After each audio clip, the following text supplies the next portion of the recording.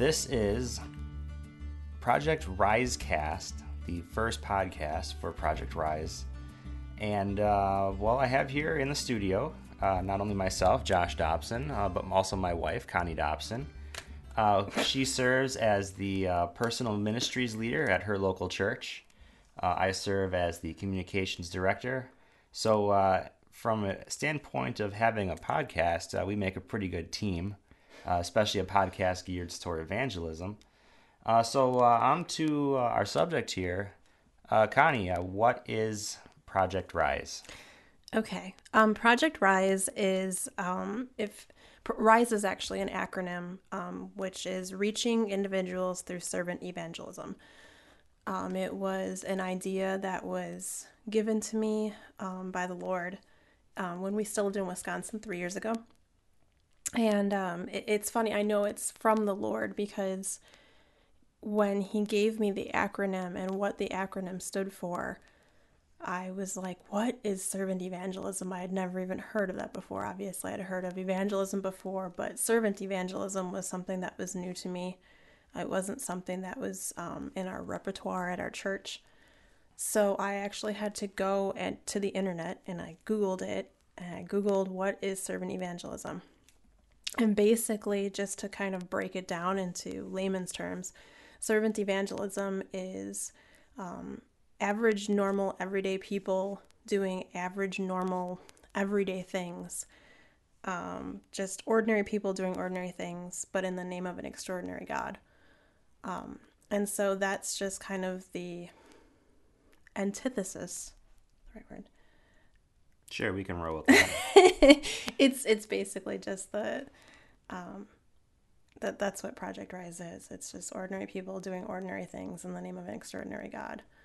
On our shirts, we put the Project Rise logo on the front, on the back. It says, being the hands and feet of Jesus is what it is. We're called to go out and to do his work. Now, I know when this was all started because obviously I was also involved. But take me back to 2013 when you started. What was kind of the project that kicked the whole thing off? I'll actually backtrack a little bit. My best friend Rachel was a part of another church, the Nazarene Church in Racine, the city that we lived in. Their church was actually doing an outreach called Serve Racine, which was, our church really wasn't doing much for outreach. We would do things here and there. It was very sporadic. But when I heard the idea behind Serve Racine and going out into the community and building friendships through, you open that door by doing something for someone else. You meet their needs where they're at. Small things done for others in great love. And so you take just that love of Jesus out into your community, which builds trust. It builds bridges within our community. And then when people begin to trust you, then you can open up the truth to them. Grace is kind of that bridge between that. And I love what they say about truth without grace is prison, but grace without truth is chaos. And so it's just this balance between truth and grace. So the Nazarene Church went out and they were doing these projects, and I came back to our church and I was like, I really think it would be great to join them in these projects. It wasn't just about doing outreach. It was about going out with other churches in our community and building relationships, not just within our community, but within other churches, because we all serve the same God. We all serve Jesus. And so we found out that we had a community center that our church used for potlucks and for other activities. And right next door to our community center, there was an elderly couple that the wife had recently had a stroke. The husband was basically, he was like in an invalid state, and their yard was becoming overgrown, and they really needed a lot of help, like with their yard work and just basic stuff. And so it was actually a woman in our church that brought it to our attention. And so we came to the idea of, great, we're going to go out this same weekend that another church is going out into the city of Racine. We're going to help a family that's within the borders of our church property. So we went over there on Sunday morning, and we did landscaping. We cut trees, we trimmed trees for them, we weeded out all their property. We actually planted some nice, beautiful shrubs that were going to flower. And then we also gave them a little plaque that had Bible verses on it. And we brought them a meal, and we just reached out to them and just said, we're your neighbors and we care about you and we want to do whatever we can to help you. And so that was basically the initial project that launched Project Rise. Now, is this something that can only happen within your church, or is this something that can spread? Project Rise is, it's basically going back to what Jesus called the original church to do. The original disciples were told to go out and make fishers of men. They were told to go out and just do the work, and that's the basis of Project Rise. It's lay people going out and just doing what God has called us to do. Matthew 25 is the perfect example of that. When Jesus says, he's talking about the sheep and the goats, and he has them in two different groups. And he says to the sheep, when I was naked, you clothed me. When I was hungry, you fed me. When I was in prison, you visited me. When I was alone, you comforted me. And the disciples said, back to him, Lord, when did we do this? And he said, when you did this to the least of these, you did this for me. And so it's just going back to what our Bible says and the truth about what we are called to do.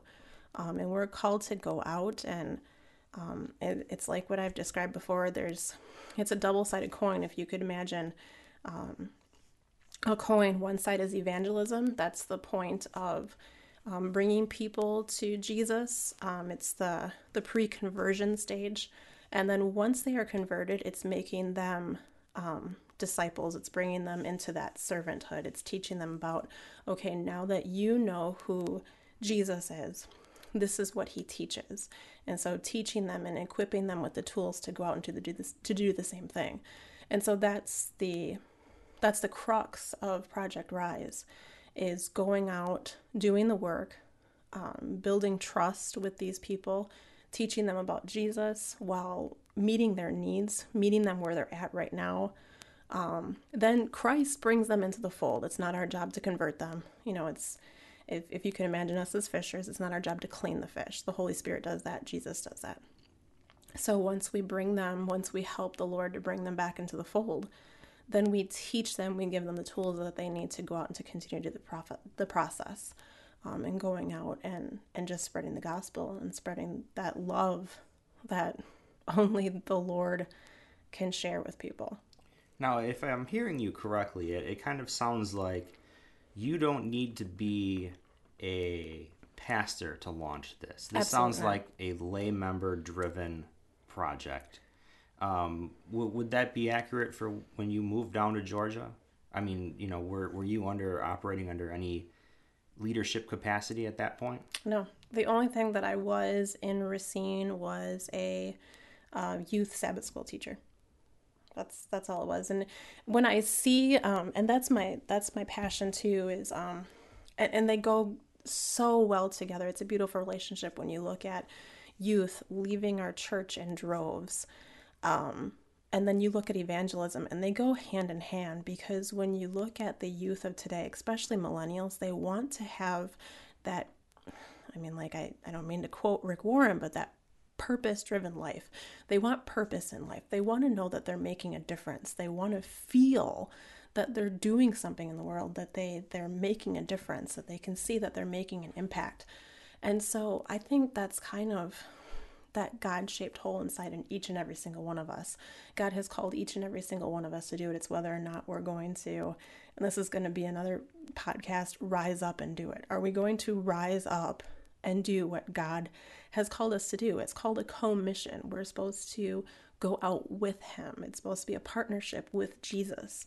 And he can totally do it alone, but he doesn't want to. He invites us to do it. And so it's an honor to be called to do it. Anyone can do it. All you need to have is a relationship with Jesus. That's all you need. You don't need any kind of special training. All you need is a relationship with Jesus, and your testimony can witness in ways that you could never imagine. And you just need to just surrender your life to the Lord, call upon the Holy Spirit. The Holy Spirit will baptize you anew, will create in you a clean heart that you can go out and do the work.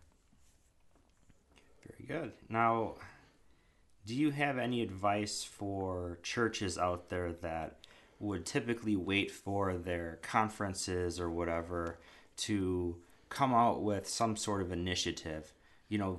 Churches don't have to wait for that to go out and, in essence, what you just said, rise up and go out and do the Great Commission, to get up, to go out. Do you have any advice for, those churches that may not have been very active in evangelism? How easy of a process is it to arrange something? I mean, do you have any examples of things outside the box? You don't have to necessarily go through and start an evangelistic campaign. You don't have to have a revelation seminar. What things can you do that would fall under what you would say is servant evangelism? Well, I'll start by saying, and I'll get to the example in just a second. The most important thing to do is you need to start it out in prayer. You need to open it up to prayer. You need to open up to the Holy Spirit to work inside of your church, to make sure that you are doing things that God is leading you to do and impressing you to do, and it's not your own ideas. That leads into, you need to know your community. Get out into your community and find out what your community's needs are. For instance, Gainesville is a great example of that. Half of our population here in Gainesville is Hispanic. So when we go out, we need to have literature that is both English-based and Spanish-based. You need to know the demographics of your community. You need to know what the needs are. You could have an idea of what the needs are, and the needs could be completely different. And so you could be putting all your resources and all your eggs into one basket, and it's going to go to waste. And that's why, first of all, you put it in the Lord's hands, and you allow Him to speak to you in what direction you're to go to. And then you also just look at the demographics of your community, what your community's needs are. Go out and just ask people, go door to door, find out what's going on, open up your newspaper, look at online as to what's going on in community. Maybe a house just burned down not too far from your church. Maybe, for instance, we have the Queen City Bridge here in Gainesville where a lot of our homeless stayed. And so when they were still there, we just went out to the homeless community, and we had Chef Anthony. We are very blessed inside of our church that we have a chef. He went to culinary school. He's trained, and he made the most delicious soups ever. And it made a huge impact with the homeless community because it wasn't just Campbell's soup. It wasn't just dollar cans of soup. This was homemade, very good, very nutritious soup. And they can tell the difference. When you give a homeless person food and they can tell that you put a lot of effort into it, it means something. And so it opened up doors for us to be able to share with them. Under the bridge, it was cold, but you could feel the warmth of the Lord. Like, we went there, we brought the soup, we brought water, and then we stayed there for a good 2 hours and just shared with the homeless people. We sang songs. They told us what some of their needs were, and we were able to just, meet those needs. It was hats and gloves and scarves. It was actually really, really simple stuff. So it's just get out into your community and find out your community knows what your community needs. And so it's just getting out there and just asking people and opening yourself up and being vulnerable. It's important to be vulnerable. And just, the important thing you have to ask yourself is, if your church were to close its doors, would your community even know that you weren't open anymore? And so if your church is meeting your community's needs, they will feel it if your doors were to close.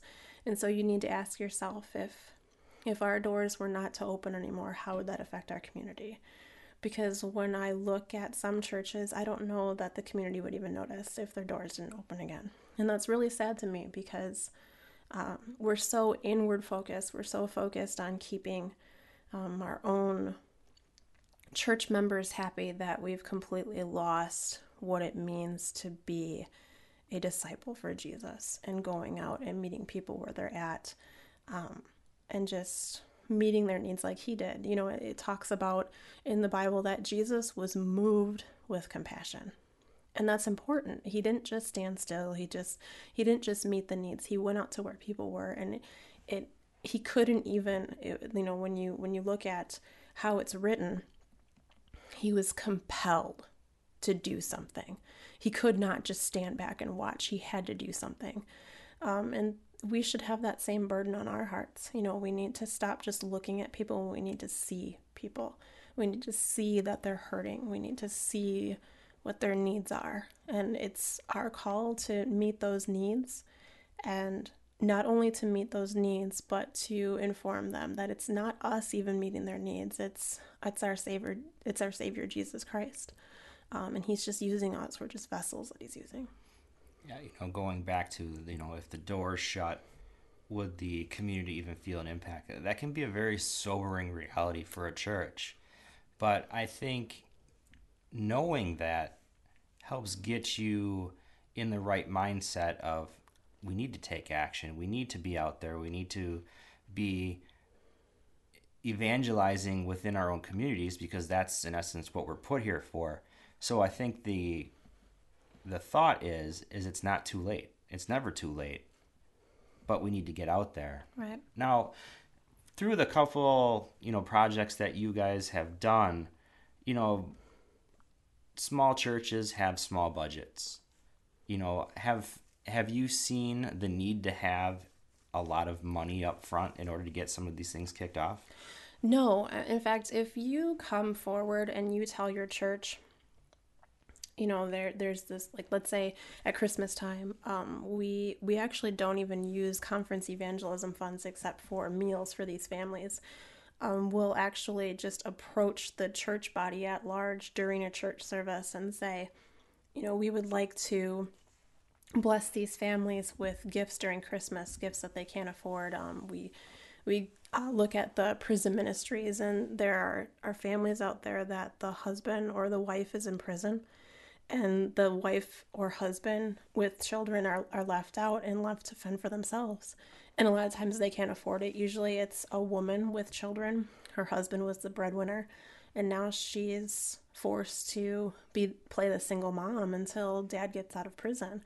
And so what we have done is just open it up to our church. We've just passed out slips of each child's name and what they asked for Christmas, and just filling a need that way, just allowing church members to just open up their pocketbooks and do it on their own. It's not anything that's forced on them. It's completely voluntary, but it's amazing how people are so generous. Like, they're incredibly generous. Because they want to make a difference. They want to be able to do something. I think those of us that are in the church want to see that tangible evidence just as much as those people are outside the church. They want to see God working. And so if you just give people the opportunity to give, they will. They will. And God will make a way. He always does. And so even if another way to do it is that if your church doesn't have the budget to go out and spend money like other churches do on doing evangelism and doing, a revelation series or whatever, or some big compassion project, partner with churches that are near you and find out, what you can do together. I think that's probably one of the saddest things inside the Adventist church is how we're so segregated. We don't really work together. We're looking at each other as kind of, rivals, and it's not supposed to be that. We're brothers and sisters of the same Lord that we serve. And so we need to come together. And so there may be a church that's in your community that actually has the budget to do it. Maybe you have the manpower, you've got the time. and come together for the same purpose of just doing what God has called us to do. There's lots of different ways. Don't let money get in the way, because, I've seen churches pray for financial needs to be met so that they can reach their community, and those needs are met. People will all of a sudden just make a donation because they felt compelled, they felt the Lord tell them. One of the instances in that is just recently we did a literature evangelism outreach. A group called Sound the Alarm Missionaries came from Colorado, California, Florida, Texas. People came from all over Tennessee. They all came here, and we were worried about, we were getting close to the end of the year and our conference evangelism funds were running out, and we could only use so much of it to buy books. And so we were able to buy The Great Controversy and Steps to Christ. And they were worried about who was going to buy more books. And so we prayed about it. And an anonymous donor came forward and bought 11,000 books for this project. Wow. So it's, you don't count the Lord out. I mean, he will do amazing things. If your heart is in the right place, that's what matters. He knows what's in your heart, and he knows what your church wants to do. And if your willingness is there, he will make a way. And that's why prayer is one of the most important things in that step, is just opening up to the Lord. And if it's his will, he'll make a way. If it's not, he'll close that door and he'll open another one. Now, as we close up here, I've got one final question. Is I can see in your face you are very passionate about this, and that's just something that you can't relay through microphone recordings. But, in order to go through this, I mean, you have to be this enormous extroverted person that has all of this energy. How do you get things done? I mean, are you just, up there beaming with enthusiasm? Is it your personality that drives things into this? Like I said, you just have to be this extroverted, outgoing person. Absolutely not. Josh, that I'm very introverted.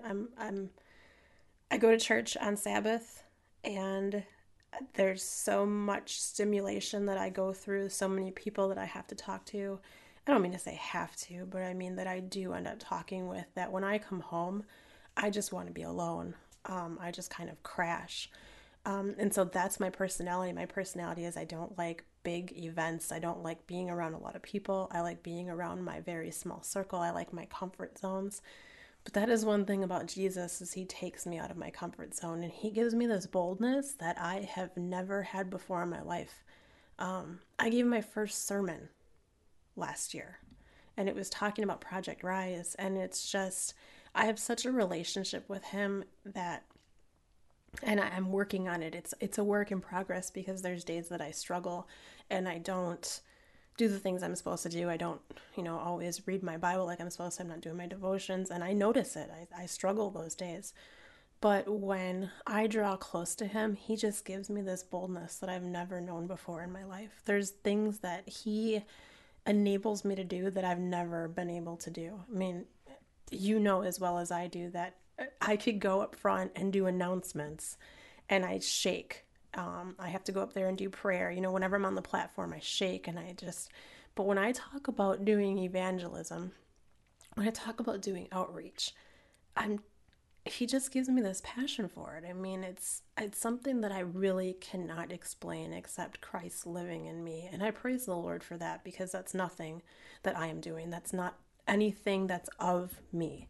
It's something that's completely not of me. And that's how I know that the Lord is working. And it's the same thing with going out and doing these outreach projects.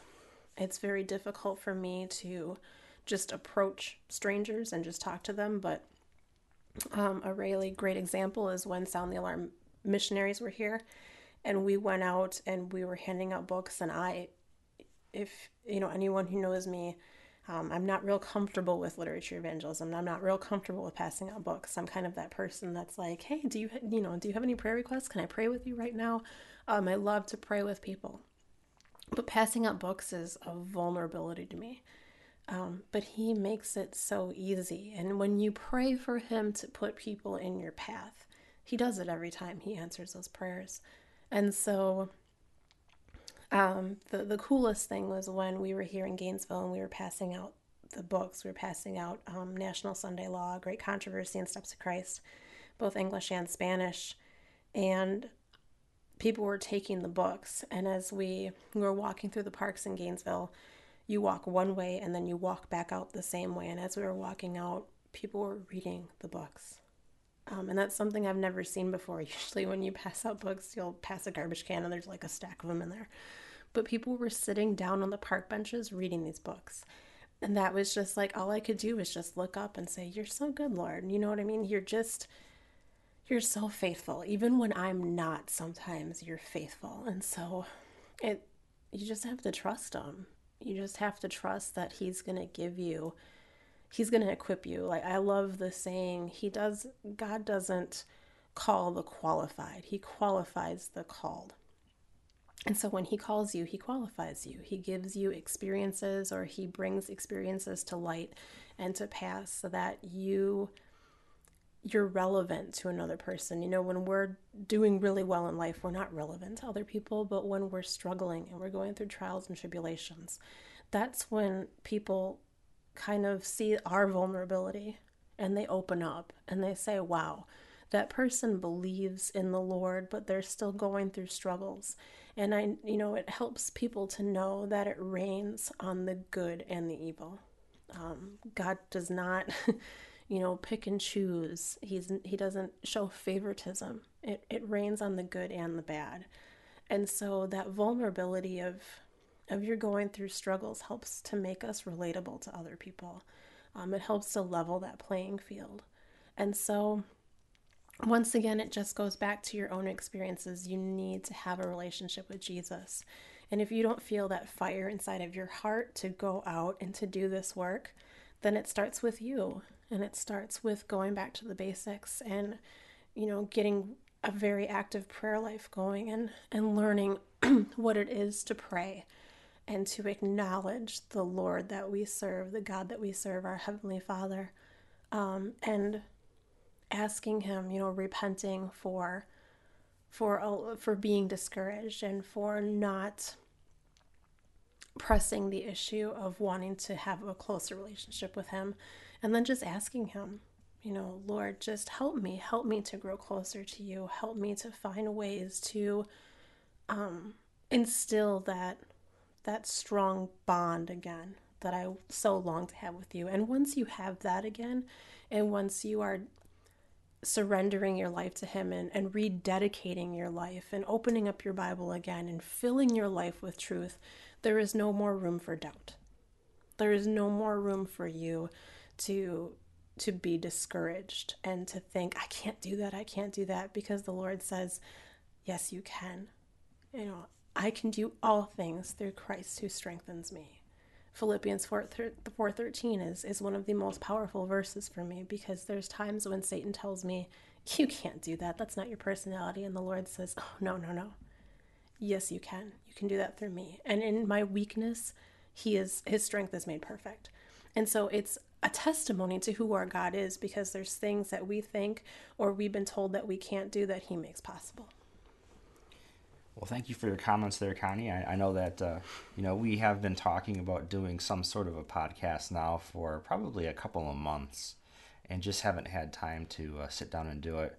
And joking ahead of time, she kind of looked over and said, we should probably have some of this stuff pre-planned out, because as soon as the microphone's on, I'll just clam up and not say anything. So, you've gone right now for about 29 minutes just speaking about what Jesus has done in your life. And I think that is a true testament, because I know how much of an introvert you are. This is probably as close as you'll get to being on the radio without being on the radio. And everyone can't see what's going on here over the recording, but it's set up like a radio studio, and we've got 2 microphones, one in front of each of us. So as we wrap up this first podcast, we've had, our plan is to go through everyday life scenarios. It's not going to be just limited to what projects we're doing at this specific moment, but going through and giving real life examples of things that are going on that everybody can relate to. Not just limited to church stuff, but we just hope that as people have gotten to know us but have not had the time to actually sit down and know what we're all about, maybe we can shed some light onto what the Dobsons do in our free time, and how we try to battle having full-time jobs, full-time parenting duties, full-time church ministry duties, and how by the grace of God we come through without going insane. Amen. So the nice thing too is that everything we have here is portable. So as we take vacations or go to other churches, we can easily take, as they say, the show on the road. We definitely, I was blessed over the last year to be employed by the Southern Union, and I have gotten a lot of contacts. Both Connie and I have gotten to know some terrific pastors out there that just have a heart of gold for evangelism. And, some shine, and some, for some reasons, the church won't let them shine on that. But, we hope that we can, instead of sticking with just our little church in Gainesville, take this to a broader level where we can start unifying with other pastors out there, other churches, but most of all other laymen, because this whole effort is nothing unless you can get the church behind you. Just like in a corporate environment, top down type of management or communication never works as good as organic growth within a church. So, the frequency of these podcasts might not be, it'll be as we have some time to sit down and actually do these, but we're hoping to get maybe at least a couple a month, I would think, to start. And if it grows and gains some interest, and we maybe we'll make this a weekly thing. But that's our first podcast for our Project RiseCast. And any closing remarks, Connie? I guess the only thing that I can close with is that we read our Bibles, and we read in the book of Revelation the prophecies that are there, and if you look around you, I know in my little world, I just see things kind of unfolding, and I really wonder how much time we have left. But it's an exciting time, because we could be that final generation that spreads the gospel to the entire world. This could be the generation that does it. It could be in this generation that the three angels' message goes out throughout the world, and every single person has a chance to either accept or deny Jesus. And so one day we're going to come to a point where we're not even going to be able to worship in our churches anymore. So it's very important for each and every single one of us to realize that we are just all called to this amazing purpose. And once again, it just falls back on, it all depends on how serious you take your relationship with Jesus. If you take your relationship with Jesus very seriously, and it's everything to you, then it's our duty to go out and do this. We should be humbled to go out and do it, and that's where it starts. It's just humbling ourselves and just going out and doing this great work until he comes, and it will hasten his coming, and we'll all be together and not have to worry about separation anymore, and not have to be, we'll not have to hurt anymore. We won't have to have death anymore. It's an exciting time. And I just pray that each and every single one of us take hold of that, not be full of fear, but to go out in boldness with the Lord at our side. Amen. Well, as cliche as it's going to sound, we are in the ATL. And I think the whole mantra here is to everybody rise up and get out. So with that, we will end our first podcast, and look forward to podcast number 2, hopefully coming up soon. Thank you, everyone, for listening.